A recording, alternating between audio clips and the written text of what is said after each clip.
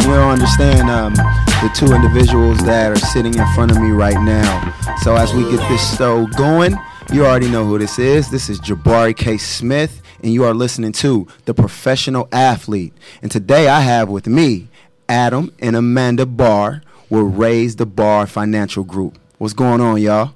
Hey, thank you for having us on the show today. Definitely. All right, we're going to get right into it because, I'm sitting in front of two elite athletes, and I'm sitting in front of two elite entrepreneurs. So we're going to talk a little about business, we're going to talk about sports, but most importantly, we're going to talk about life. So share with me, Adam, a little bit about your background. Israel, right? Right. Yeah? Yeah, I grew up in the Holy Land in a little tiny village in Israel. Yes. Very humble beginning. Yes. Tell me a little bit about that because I want to know your journey. How did you get over here to America? So I grew up in a very tough neighborhood in Israel. Mm-hmm. Small place. You can kind of see the end of the country if you stand in a rooftop of a 10-story building. Wow. Very, very small. And I grew up very religious. Mm-hmm. My father became religious when I was about 8 years old. Okay. And put me in a religious school. And kind of rebelled a little bit. Right. Like we all do. Yeah, right. And but I wanted to keep focused. So I had a mentor who taught me a little bit about bodybuilding. Mm. I wanted to get to it to overcome some of the bullying that I went through in school and kind of caught the bug of exercising and bodybuilding. Got you. So you mentioned bodybuilding. So it was your mentor that introduced you to it, or that you was like, bodybuilding is my outlet? Bodybuilding was my outlet, but I didn't know that at the time. So I just, was finding ways to work out and exercise with push-ups, pull-ups, sit-ups, things that were available to me at the time. And then later on, I found a mentor who was Mr. Europe at the time. And wow. That's what started me in the professional route. Yeah. What's the chances of you being introduced to Mr. Europe? That was a crazy situation because I couldn't afford going to a gym. Right. And so I bartered with the gym owner at the time that if he would let me pick up the weights at the end of the day and clean out the place. Right. In turn, if he would let me work out there. Wow. So you already working deals? Yeah, I was already working deals, right? Hustling, right? And so he agreed to that. Yeah. He said, I said to him, I have a dream. I wanted to be the number one professional bodybuilder in Israel. And I was maybe 13, 14 years old. Wow. And one day I work out and I see this guy who had massive quads doing the squats, I think, with like almost 800 pounds. Wow. And I'm looking at this guy and everybody's, around him. This was at a time where this was still a little bit underground. This is like we're talking about over 20-something years ago, right? Right.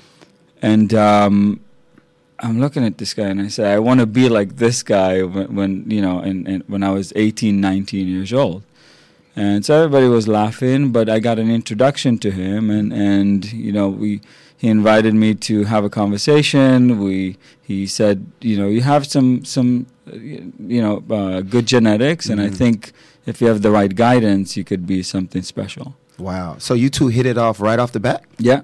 Wow, that's awesome. Yeah. So I wonder what is it that you said to him that impressed him for him to take you under his wing? Do you remember how that conversation went? I do remember. I said, I'm the kind of person that if I'm going to commit to something, I'm going to go and give it my all and go all the way. And I will be the youngest Mr. Israel in history. Wow. And I would like for you to train me and coach me. Yeah, I think I would have said yes, too. I'd have been like, meet me here at 5 in the morning. You know how you get to those and that's exactly That's exactly how it was like Rocky Balboa movie. It was like, that's exactly what happened. Wow. So bodybuilding Israel was, well, you said that was underground at the time. What was the most popular sport in Israel at the time? Basketball actually is very popular in Israel. As you know, they won the European Championship a number of times. Right. and soccer is really the main sport in Israel. Wow. And you chose bodybuilding and then hummus and shawarma. Wait, what is that? Wait, hold on. Say that slower. What is that? It's food. It's like it's actual Mediterranean food. Oh, okay, so gotcha. I was like, wait, what is this? Eating hummus and shawarma. Okay, gotcha. It's meat and chickpeas food. Awesome. So you said you wanted to be the youngest and the number one bodybuilder in Israel. Did that happen? Yes. So the first time that I tried it, I was 16 years old, and that didn't happen. I actually won the 4th place in Israel. Mm-hmm. It was really dealing with the giants of the industry at the time, and I was this little 16-year-old, like all scared and anxious and with the coaching and mentorship of that guy, I placed 4th. Okay. And that was kind of the fuel to say, okay, great. Now I know exactly what it is to be on stage. I know exactly what conditioning is. I know exactly what disciplines I have to adapt. And then I took that back. That wasn't a failure that I said, okay, that's it, I'm done. Right. But I took that and I kind of hid myself for about 3 years and worked out without nobody knowing. Didn't show myself to anybody. Was wearing all baggy clothes so people wouldn't know. And I came back at 19 years old and I took the overall competition. Wow. And, I got pictures at the time at Flex magazines, and I got sponsorships from Europe. I was the first Israeli ever to get sponsorship from Europe. Wow. I can imagine that. Like I said, because I know, I've been knowing you for a while, so I know your personality. I can see you just hiding everything. Right. Like, just wait. I'm going to show them. I'm covering everything up. You get to the competition, it's just like, bam, bam, like, oh my goodness. What has this guy been doing? Yeah, was it kind of like that? That's exactly how it happened. Actually, I got laughed at, because, when you do the conditioning, when you do depletion, when you go from off season where you get really, really big into dieting, and actually it looks like when you wear clothes you don't look so big, right, compared to the others, right?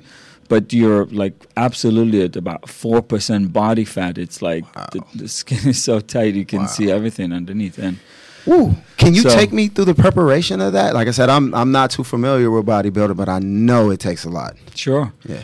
Sure. So it's waking up in the morning early, doing cardio, eating about 7 meals a day. It all has to be weighted, and the proportion and the ratios between carbohydrates to protein to good fats has to be perfect every day. Wow. And then you have to learn how to trick the body. It's very, very scientific. You really have to know not only the general stuff, but how your body responds to conditioning and to different changes, even minor changes. Wow. And so, I used to eat probably about 24 to 36 eggs a day. Whoa. 2 chickens. Hold on, man. How was that grocery bill? Who was paying for this, man? My mom was she actually, we didn't have money. She got into debt to help me. She saw how passionate I was about this and how committed. Right. And it took us years and years to pay it off later. But we were all running towards it together, and it was her support that really made it happen. Wow.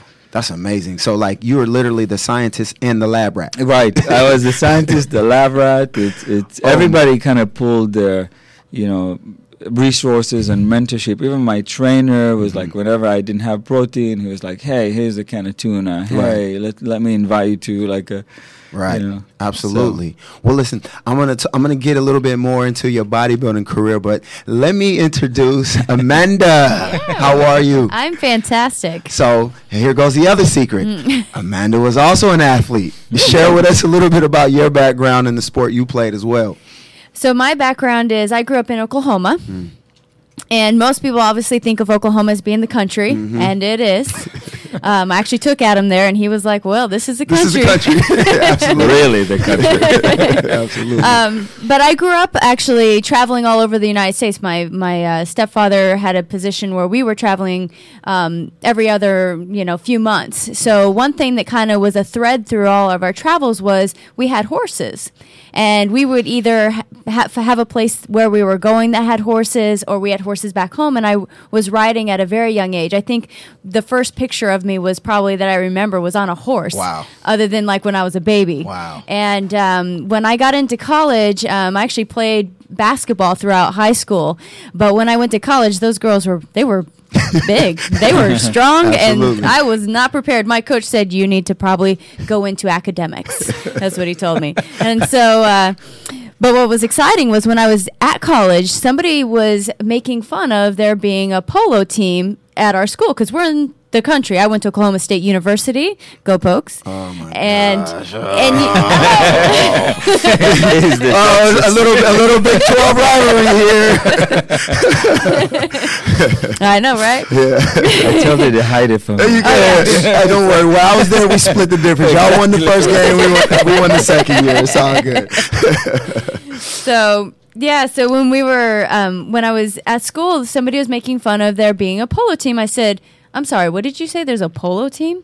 So I looked them up. I said, "How do I get on the team?" And I called them up, and they said, "Get your boots on and come out and get on a horse." So that afternoon, I got my boots, ran out of the house, and I was on a horse that afternoon. And they said, "Well, you got some skill." I said, "But I don't know the game. Right. I don't know anything about this, and you're going to start your season in a month." Wow. And so in 1 month I learned the game. I was riding every day, and I actually started on the team that year that I joined. Wow. Do you think what gave you an advantage is because, like you said, I mean, you were riding horses probably as early as 3 or 4? Is that what kind of, you didn't have to learn how to ride a horse, you just had to learn the game? The only thing I had to do was learn how to play the game and how to do it right, because it's a dangerous sport. You have 8 horses. We played 4-on-4, so you had 8 horses, and you would ride your horses what they call chuckers, not like a quarter or anything. They were called chuckers. So we would play for a chucker, and then you would switch and you'd ride the other team's horses. So you actually, because it was college, and we didn't have enough ponies. Gotcha. When you get to the professional level, those guys have a good fleet of their own horses that they're riding. But at the college level, you actually switched horses. So you have to actually be quite the horseman to be able to switch horses throughout the game and ride horses you've never been on before, ever. Wow. And play. Wow. So it was quite the experience. I think that I'm forever thankful for the opportunity and to be able to walk away going, yeah, I played that crazy sport. Definitely. So playing polo, because you started late, started in college, did you adapt a passion for it, or was this something that was just fun? What was your take on it? I was very passionate about, especially during playing. I think we were playing almost every weekend. We were traveling all over the Big 12 to play in tournaments. So, I have a passion now today. I've been down to the fields in our area. They have a few, San Diego, Carpinteria, Will Rogers close to us. There are professionals playing, and I always think, maybe I'll pick it back up again. Yeah, right. But, life takes over and you have a business, and that's important. And taking care of horses is, my mom's like, "I'll send you our last one." I said, "What am I going to do? Tie her up to the tree?" Right. Like, we're in the city, Mom. We're not in the country, we're in the city. We'll park him in Beverly Hills, right next to Dijon Yellow Cross. Right in front of the polo store. Exactly. Right. Absolutely. Be like, "How'd you get to work today?" I rode. So, polo and bodybuilding, like, this is so interesting because, like, I thought that I was diverse in sports because I played a little bit of lacrosse, just recreation, basketball, football, track, and some baseball. But bodybuilding, football players have to lift weights, but bodybuilding, I wasn't eating 32 eggs, man. And horseback riding, like, I actually rode horses at the school I was in, but I rode Western. So it's totally different. And I wasn't going nowhere near as fast as you were. So my question for you with the riding, you having a basketball background, were there other people on your team that had other athletic backgrounds, or all of them were like lifetime horse riders? They had different backgrounds. I know that a good portion of them grew up riding horses, and actually, like, I rode Western, I rode English, I rode all different, even bareback. I didn't care. I'm scared of bareback. yeah, definitely. So, you sit there and go, it didn't matter if you had a passion. I think that's one thing that really sticks out. If you have a passion about something and you really want to learn it, you're going to do everything you need to get it down and to get the rules in and make sure you can play. Absolutely. And to get on that field, because that's the most important part. I know most athletes, you're going to put that time and effort. You don't want to sit on the bench. Absolutely. What do you think gave you an edge to be as competitive? Probably the time and effort. I was probably out there in the field riding those horses more than anybody else on that team. I mean, there was a good portion, but I think I stuck in the extra hours. And you have this what's called a mallet, which is like a pole you would swing to hit the ball, and I would just go down the field and hit the ball and run the horses, and you sit there and go, it's just time and effort. Absolutely. Who puts in most time and effort are the ones that winners. I know Adam is a testament to that with his bodybuilding. He was there when nobody else was there, and this has been his lifelong thing. He is up late at night doing his passions, putting in the time and effort. Absolutely. Yeah. What do you think gave both of you that motor? I mean, where did that come from? Go ahead. So, someone told me once, whenever you want to accomplish something, is be the first one to show up and be the last one to leave. Absolutely. And it kind of goes in line with when you really want something, you commit to it, you have the vision on how you want to accomplish it, and then you just go for it with never giving up. Relentless activity and action, and just following through. Absolutely. And speaking of that, especially in the world of sports, and we talk about never giving up, overcoming adversity, discipline, and all of those things. Let's dive into, because once we get to a higher level, no one's going to push you. You have to push yourself, right? And that's really what separates the winners from the losers. So, like, what kept you focused to do that? Because it is easy to say, I don't want to use the term quitting, but saying I'm taking a break, and then now the person that's coming for your spot has just surpassed you a ton of times. What were some of the tools that both of you used to keep your edge? I think most of all was that, you look at in the business world, you look in the athletic world, and your biggest proponent against you is really yourself. It's the way you think about yourself, the mental game. It's more than just a sport. It's what you think, how you believe in yourself. Do you see yourself accomplishing it? Yeah. And that personal drive to say, I can do better. I want to get this, and I'm going to keep going until I get it. Absolutely. How about you?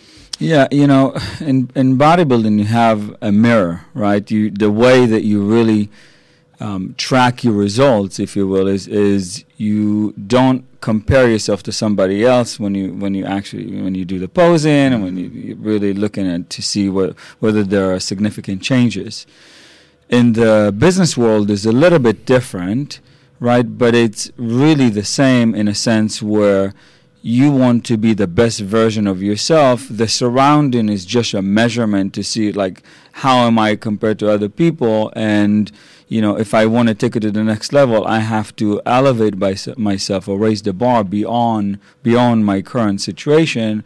And every adversity, everything that doesn't seem like it is good, it's not in a judgment of whether it's good or bad. It's how can I get better? How do I learn from this? And really, from every challenge and every what some might perceive loss or challenge, we look at it as like, great, that's a phenomenal lesson for me. Here's what I'm learning from this. Here's how I'm going to take it to the next level, and being relentless about not giving up. Absolutely. I totally agree. I mean, athletics is so competitive. Share with me some of you guys' biggest challenges that you had to face as athletes. Yeah. Well, one thing I think that Adam and I like to always say is challenges are just growth opportunities. Okay. So we like to put a fun twist on it.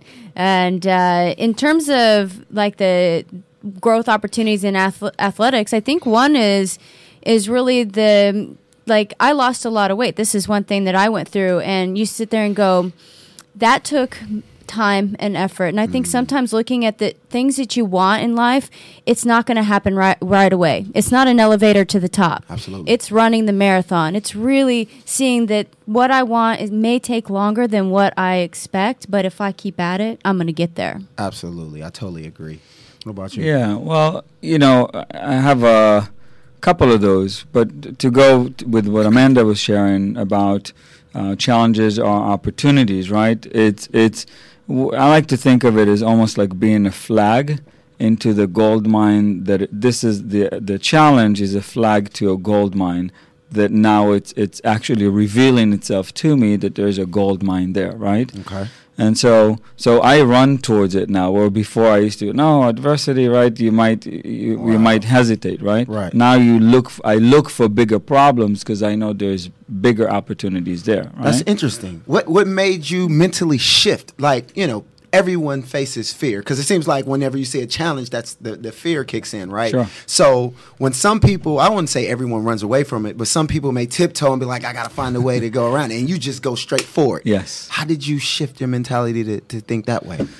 Well, and it's gonna answer your previous question as well. So I had in 2004, I was playing basketball. I was actually coaching, and I filled in for one of my students in a school in Brooklyn, New York. Mm-hmm. And we're playing the game, I'm filling in, and then all of a sudden I got elbowed right in my voice box, my throat, and ended up waking up in a hospital, had tubes in my throat and my stomach, and I couldn't speak. I just literally couldn't function for a while, but I couldn't speak or produce voice for over a year, let alone working out. Mm-hmm. And when you have something like that as an athlete and as a performer that I did in New York, your whole life seems to be over, right? And it's a very devastating thing for someone whose the entire life and career is based on the fundamentals of them being able to absolutely do those things. Trust right? me, yes, I understand that. And that's really one of the reasons why I came to America, to really pursue my dreams here. And so, what do you do at that point, right? And so, it's not taken away from the fact that it was a tough thing, but that was a beginning of a transformation for me, where I really started looking at, okay, what is the hidden gems or messages that I can learn from this opportunity, from this challenge. And and it takes time until really you come to this maturation and the process that we all have to go through. But I ended up here in Los Angeles because I needed to have additional surgeries. I had a few in New York, and I needed to have additional surgeries in UCLA. Mm-hmm. And I came here with no money at all. Like, I came with nothing and had to start everything from scratch again. And this was after you were already top-notch bodybuilder. This is after I was top-notch bodybuilder. Wow. This is after I performed in New York. Wow. and had successful businesses. This is, in 2004. And so at the time you think, why me? Why did it happen to me? Unfair, right? All of those things that it goes through our mind, right? Yep. We're all human. We're all going to go through the process. What we make it mean is what's important. So all of a sudden I started seeing things a little bit differently, and I said, what if God or the universe is showing me something, trying to show me something, or tapping me on the shoulder and telling me, hey, your talent and skills, even though you try to focus in a different area, but maybe you can do something more extraordinary for other people in a different area. Okay. And so I started pursuing that more and more. That's kind of how I got to the financial industry. And then today, fast forward, right? I'm married to a beautiful woman. Right. I run a successful firm in Beverly Hills. Right. I have a book that is coming out. That's I have a tech company that is going to revolutionize the benefit industry. And so you look at it and you say, what if my challenge didn't happen to me? So would I be still pursuing fitness and bodybuilding? Would that have enabled me to do the things that I was able to do if I just resisted it, right? Right. And so that taught me that, we can look at what's happening to us as a challenge, or we can look at it and try to figure out what's the subliminal messages that life is trying to communicate with us moving forward. Because it's easy to do it moving backwards, right, or looking backwards. Right.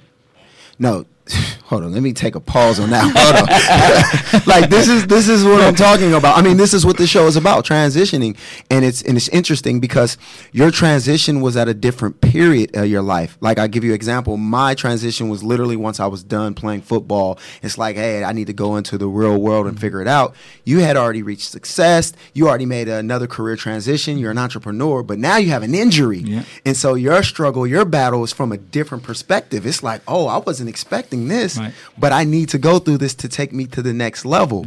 That's interesting. How was your transition? Well, I think it's interesting, and I'll share, because I think the idea that living with things and going through adversity is something to be said, and a lot of people go through a lot of adversity, and a lot of time they don't talk about it or share. But I'm going to share. I'm a type 1 diabetic, and I have been since I was 2 years old. And if you look at life and how you go through it, there are sucky days. Right. Just like in sports, there are losses, and you go, that sucked. I wish I could have done this. I wish I could have done this. And I've had it for 30 years, and Adam can attest, I still get frustrated when it's out of range, so to speak, and it's not normal. But I think that when you look at the transition and how you move about with those things you're working with, like I live with diabetes, and it goes with me everywhere, but I don't let that define my life. Sports has been a passion of mine, and actually I've taken sports into our career because I love it so much, and I love people and the passion behind it. And there's still a love for the college sport as well as the professional, Olympic, all of it. So now we get blessed with the opportunity to work with athletes. So I don't think I ever hung the athlete. I never hung my jersey up. Absolutely. I just transitioned it to how can I still be a part? How can I still touch, move, inspire, and touch others and help them to be able to have a life that they enjoy and love for many years. Wow. I totally understand where you're coming from. Like it's interesting, and I don't want to sound too cliche, but it's like it seems like everyone has battles and struggles, right? And it seems like the moment we identify what it is and we accept the challenge as an opportunity is when our lives transcend. Like you had this battle for all your life, but I'm telling you, you're a rock star. You do whatever you want when you want to do it. You bet. When other people would make excuses and just settle for whatever. I mean, you coming from humble beginnings and you just taking a chance, giving yourself to an older gentleman saying, hey, I want to be under your ring. Take me on. I'll do whatever I have to do. And now look at you. Like, these are the things that athletes need to understand. These are transferable principles. Like the things that drove us into sports, that same mentality is the reason why you're sitting here today and you're highly successful. And that's what these young athletes need to understand in life, especially not even young ones, even adults that still haven't figured out. I had conversations with friends who are my age, 35, 36, and it's just like they're going through life. It's like, hey, we need to get on board. You have what it takes to be a CEO. You can run whatever you want. You getting up at 5 a.m. to go run and lift weights or to go work on your craft, shoot 500 baskets. That's the same thing it takes to run a business. So that's why I feel so honored to have you here on my show. So this is going to help me actually segue to the next phase, the entrepreneurial life. So like I said, Raise the Bar Financial Group. Tell me about that. First of all, how did you get into the financial industry? I was in the financial industry. Yeah. It's an interesting industry. So how'd you get into it? You learn a lot from it. You learn a lot. I was, when I got injured, I didn't have health insurance. And so I went from owning a whole bunch of businesses over the East Coast and losing everything just because I didn't prepare to have this types of injury. You're buff, you're young, you think you're invincible, nothing's going to happen, nothing's going to change. And then it happens, right? Yep. And so 11 surgeries to pay for most of it out of pocket costs a lot of money. Whoa. And so I came to LA to continue the surgeries, and I ended up like having literally no money. And I took a job at a retail shop in Beverly Hills, and I had a client. His name is Antoine, and he was really a wonderful, wonderful guy who bought an expensive watch for me. And, he was really friendly and had great interpersonal relationship. He was just really warm. And I said, hey, Mr. Turner, would you mind me asking, like, what do you do for a living? Mm. And he goes, I'm in the financial services industry. And I said, I've been reading this book, Think and Grow Rich, and Rich Dad, Poor Dad, and I'm so eager to learn more about this industry, and I think that so many people don't know what the possibilities are, and I would love to be a part of it, and I don't know how and where and what to do and where to even start. Right.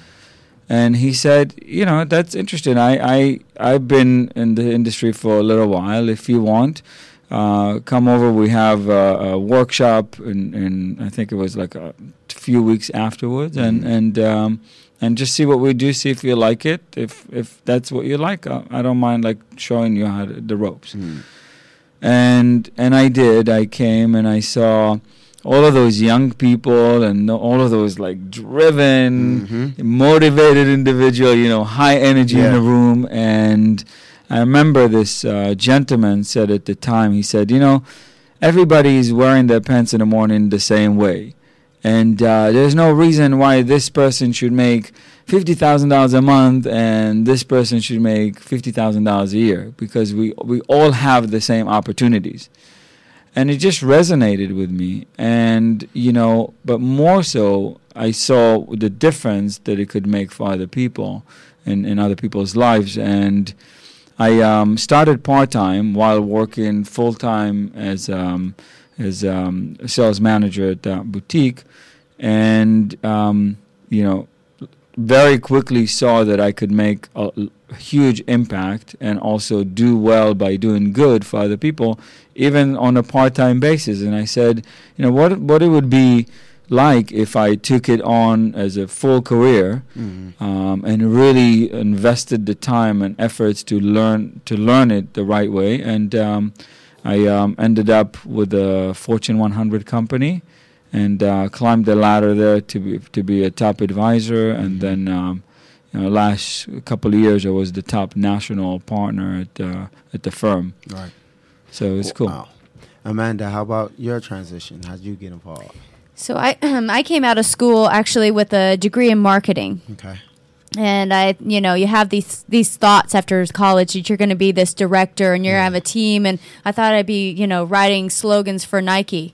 Not the case when you hit the real world. Right. Had to climb my way out. And I was in the marketing field, and I felt like there wasn't any passion behind what I did. There wasn't a purpose. I wasn't making a difference in the world. So actually, I went back to school a couple years after being in marketing and got a teaching credential. And I was actually licensed to teach kindergarten through 8th grade, but I put my application into a school, and they said, can you teach algebra and geometry? And I was thinking, I took that in high school. Yes, I can. Oh, okay. So they would have asked me, I'm like, I don't know. Like, can I get taught before I teach again? No, but it was a great experience. I actually taught high school for 3 years, and it was probably the best prep ground for what we do today. Right. And it really showed me, too, that it's not about what I'm doing or it's not about me. It's really about those kids. What are they learning? What are they doing? And I think, and being on the stage, I mean, being a teacher is tough work. It's people think, oh, well, they get the summers off and they get all these holidays, but you're working 80 hours a week, and you have to be on every day. Yep. It doesn't matter. Yeah. You feel bad, too bad. You're in the front of the classroom. So it was great. And so before I met Adam, you make crackers as a teacher. Mm-hmm. Not much money in it. Right. They don't pay what you should be paid. Absolutely. So I was looking at what else could I do, and I actually got into the financial industry before I met Adam, and thought I would try it out. And it was a company that did not train or get me prepared, and I didn't feel comfortable. So I actually said, I'm not too sure about that. I feel like I'm a teacher. I should be able to say what I do and do what I say. And so when I met Adam and he was in the industry, we decided that at one point he was doing so well, and he's like, I need help. Come be a part of this team. Yeah. And I thought, how fun would that be? We could work together. I think it sped up our relationship, because now we've been together like twice as long as what some people would seem, because we're working together, we live together, we play together, we give back together, and we have a lot of fun in doing it. But yeah, it's been quite the growth opportunity, and now with our own firm, we did well at the other location, and now this is our baby, Raise the Bar Financial Group, and now we're able to really build something that we have passion and purpose, and really giving back to people and doing good, like he said, by helping them. Absolutely. I totally agree with what you're saying there. So when it comes to the financial market, especially dealing with athletes, what are some of the things that you're seeing? Because you're working with athletes. What are some of the mistakes that you're seeing these athletes make financially? Well, I think one thing is, if you're looking at some of the top players, usually there's a signing bonus, there's money coming in, and a lot of time it's looking at not today, it's looking at tomorrow, looking at what would life be like after I'm done, and what happens if I get injured while I'm in this. And I'm planning on, because I'm young, like Adam said, I'm young, I'm buff, and I'm going to be able to last. I'm invincible. So I think it's just looking at, it's not that anybody does anything right or wrong. I think it's just a matter of, what do you know? It's education and having the right people around you. A lot of athletes out there, thank God, have good advisors, and some may have ones that maybe aren't giving the best advice. Mm-hmm. It just depends on the situation. And you have athletes at all different levels. Right. You have some that are in the minor leagues. You have some professionals. You have Olympic athletes. It's all different. So it's really looking at their situation and saying, where are you at? Mm-hmm. Where do you want to be? How do we make sure to ensure what your lifestyle is today, that's going to be what you're going to have after your sport? Absolutely. Now, you both being ex-athletes, do you think that it's, I don't want to use the word easier, but a better segue to make those connections with athletes because you understand where they're coming from? It's almost like you said, teaching, right? I mentor that young man that's sitting across, right? So if I tell him something, it's hard for him to question it because I'm like, hey, listen, I've been where you're trying to go. Like I'm not just blowing hot smoke. So like, do you kind of use that same like life experience? Like I understand where you're coming from. That's why I'm here to help. Yeah, there's definitely common denominators between, people who have either affinities to it or been around and have done it for most of their life, and they're passionate about it, and they know what that dedication to, something important is, right?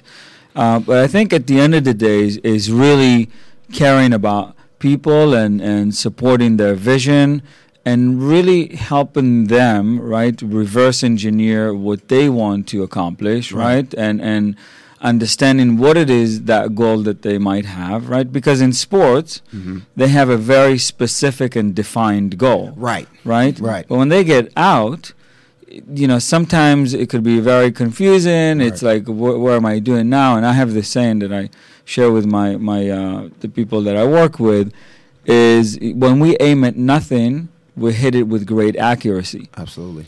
And so we just help them clarify what it is that they want, and then find the best, the most efficient, the most optimal way for them to accomplish this. Right. And again, reverse engineering it. Absolutely. I mean, something that I observed when I was in the industry, there's advisors and people that's willing to help everywhere. The problem is it's the athletes, it's the culture. One, having enough knowledge to even know what questions to ask or who to go find. Two, having enough courage and faith to trust someone else with your financial future. But like I said, it takes education to understand that. So like there needs to be more people like yourselves, spreading the word saying, hey, I'm doing this to help because I understand. And people need to get behind it so that it's something normal. You know, I think that was the issue. I was talking to a lot of friends that were in the league and playing. It's not even normal. It's almost like having a conversation about losing your virginity or something. Like, it shouldn't be an awkward conversation, man. Like, it should be an open conversation. You know, money is what we found through this journey is money is a very intimate thing. Like, people don't want to talk about it. They're not open to it sometimes, right? And sometimes it's like you said, it's because there is a certain relationship that we develop with money, whether it came from home, we learned from. It's not things that we learn in school, and this is how my book came out. Raising the Bar, and the Financial Powerhouse program that it's going to be starting through the book. It's because I had the honor to work with underserved kids in schools all over LA. With a nonprofit that I was involved with at the time. And I just saw how the light bulb had turned on with kids who we taught them very basic information that, here's how you balance a check. Right. Here's what credit card is. Here's how it works. Here's what you should stay away from. Here's how investments work. Here's our fees. Here's what to avoid, right? Here's what you want, compound interest, right? Right. So stuff that, we gave them examples and visuals so they could really see what it is, but, it was something that they could take with them, and it's life-altering. And all of a sudden, what they learned in the past, whether consciously or unconsciously, right, is now shifting. And their relationship with money, because they understand it now better, it's a little bit more comfortable. Absolutely. Right? Because they're more familiar with the terminology. And there's a lot of that going on. You're absolutely right. I was joking with I forget the conversation. I was like, if I had the power to, if I was mentoring a group of kids, I would literally let them hold 10,000. Like, just to see what it feels like. So it can get to a point to where it's normal. Like you said, a lot of people are intimidated by it. So if you're intimidated by it, like, it shuts off your valve on having a clear point of view and understanding on it. So it's making it normal, and you planting those seeds at those early ages, so when they get to the point to where they have to make important decisions financially, it's not an intimidating decision. It's like, hey, I know how to it's clockwork by that point in time. And definitely that's one of the things I also want to talk about when it comes to just business in general, whether it be you being in the financial industry, you being an entrepreneur. What are some of the challenges that you faced? Well, I think rejection is one of the things that if you're a true entrepreneur, you're going to cold call, and you're going to knock on doors, and you're going to prospect, and you're going to, hustle and bustle, right, all day long. So, there's a lot of no's, right? You get a lot of no's. Not everybody is like, okay, let's open the door. Of course, you can come in and sell me everything, right? Right. Like, come on, what you selling? Let's go. How much was the checkbook? Right, exactly, right.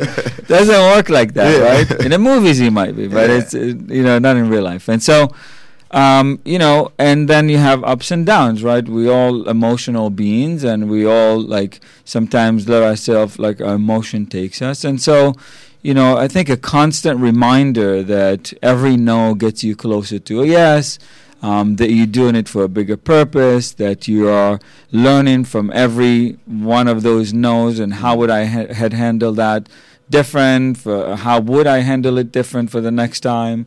And you just keep learning, and you keep growing, and you keep seeking out information and mentorship from others. Absolutely. And no is not scary when you do it over and over and over again, because the worst thing that could happen is you get no, right?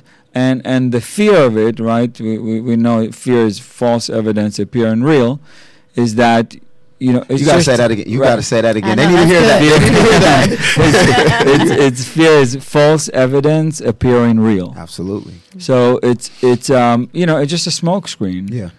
To let us play smaller, and so we remove that smoke, or we go through it, and then we find out, oh wow, this is huge opportunity for me now. Right. I mean, it's just like sports. I mean, we lose more than we win. I mean, I played football, so as a corner, a receiver's going to catch the ball on me more than I get an interception. So the moment you understand that and just understand that, hey, that's just part of the process, you're able to look at it differently. And that's what got me through in sales, is understanding that a lot of people are going to say, no, that's the worst thing. It's not like someone's going to shoot me. So I was like, just get it over. I don't know. LA. Get off my lawn. Absolutely. Amanda, what are some of the things that you face? I think that the lack of planning sometimes, you have to really have a plan, especially going into the business realm. If it be marketing, if it be the structure of the business, you don't want to wing anything. Right. And a lot of us sometimes do. Yeah. And so I think that my I think God-given gift was building systems.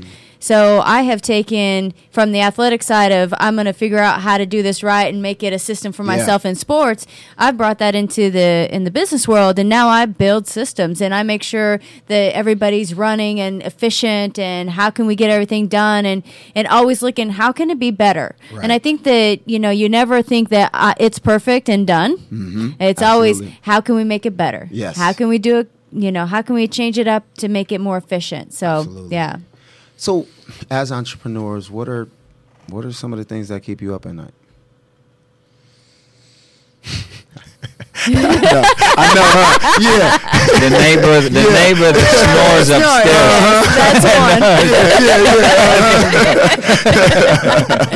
Yeah, that's a good one. I think it's all the ideas. I think this one sitting next to me has more ideas than he can handle it sometimes. Yeah. I think running out of time before I can live the legacy that I want to leave for the next generation, for the people, the community around me. I think that's really what keeps me up at night. Okay. I definitely understand that. What about you? I think it's getting everything done that we want to get done before the end. You sit there and go, there's only a few things that that are going to happen in life, and unfortunately that's one of them, and we have a lot of things on the plate that we want to accomplish. And it's like, got to get there. I bet 95% of entrepreneurs, that's my fear. Yeah. When it's all said and done, I didn't get a chance to leave this impact. But that's what creates that urgency for us. We got to go do it because we never know. Mm-hmm. We got to set this up. We have to have it. So at least it lets me know. I feel more secure that I have the right. Absolutely. So Adam, I want to talk more about this book. Tell me a little bit more. Let's dive in about this book that you have coming out. So the book is primarily for millennials, but it's really not only for millennials. It's for, we call it millennials and beyond.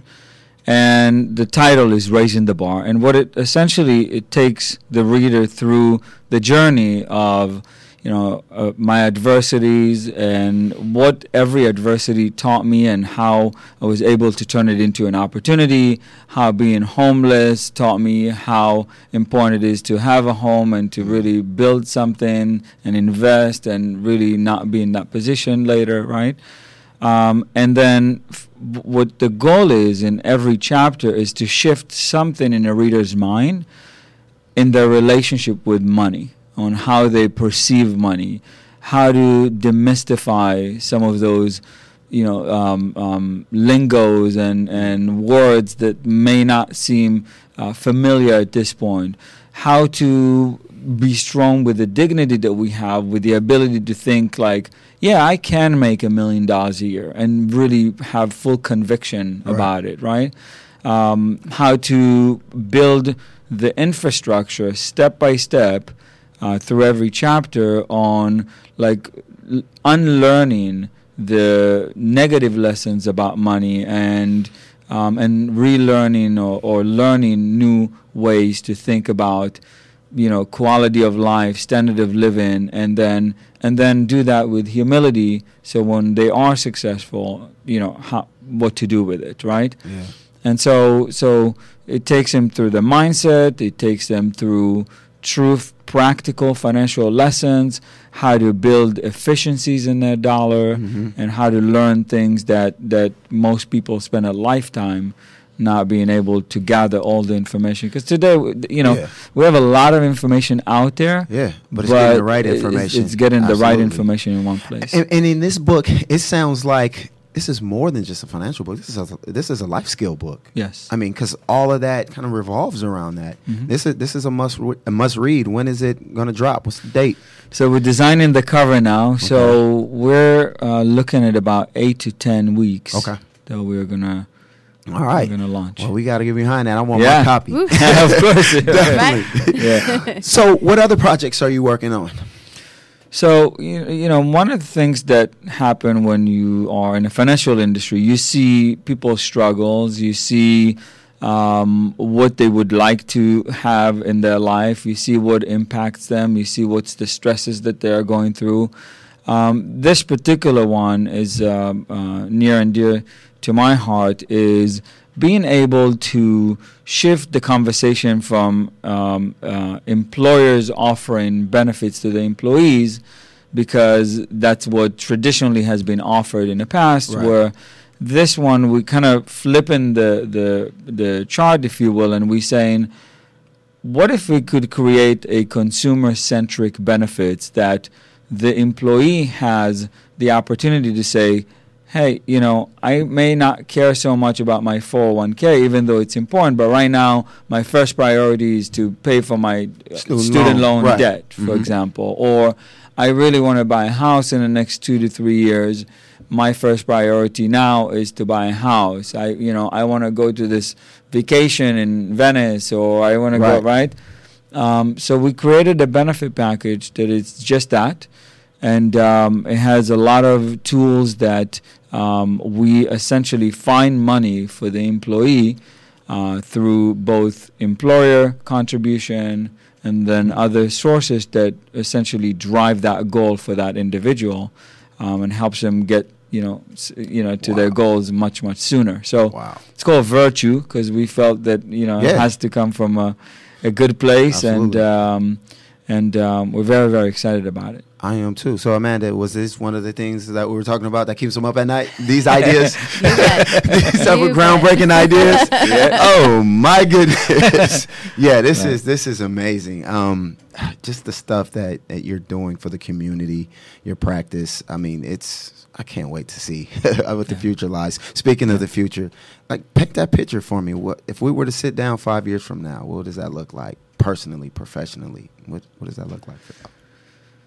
Well, for me I will dedicate my whole life is really for mentorship and really teaching the lessons that I've learned through this evolution to other people, and being able to do that, every day. That's really what I'm looking for in 5 years. Building the firm and having that self-sustain and mentoring others to manage firms like that, and then just dedicating my life to helping mentor people about entrepreneurship and about financial education. Awesome. What about you, Amanda? I know that's a tough question. It's good. It's good.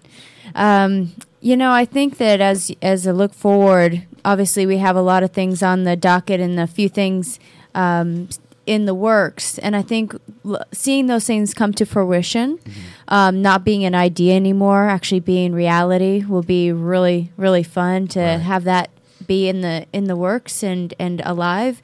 And I think that, maybe having a family. We have a fur baby. Yeah.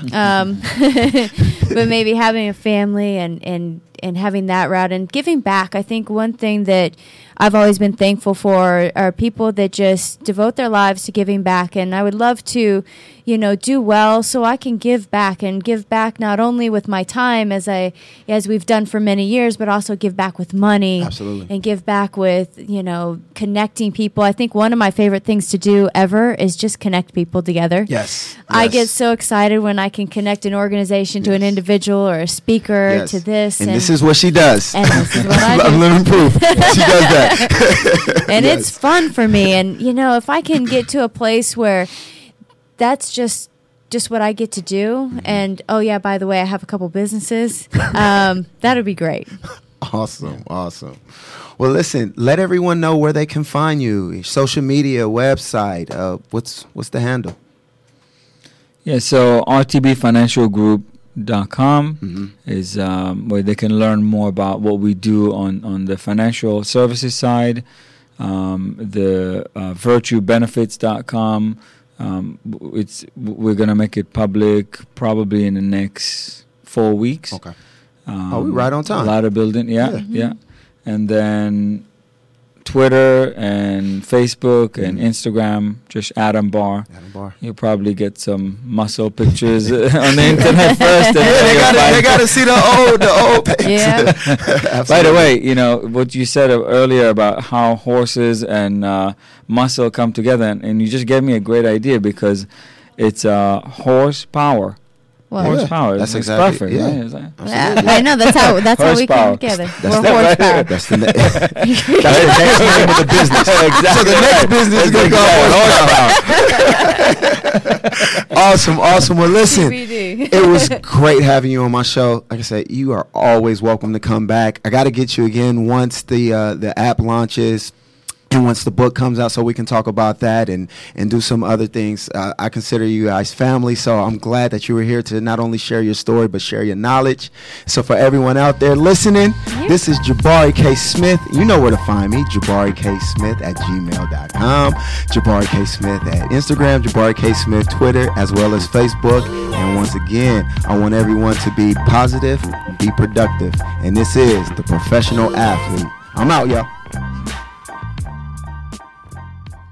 RTB Financial Group and Insurance Service is not a subsidiary or affiliate of Mass Mutual Life Insurance Company or its affiliate companies.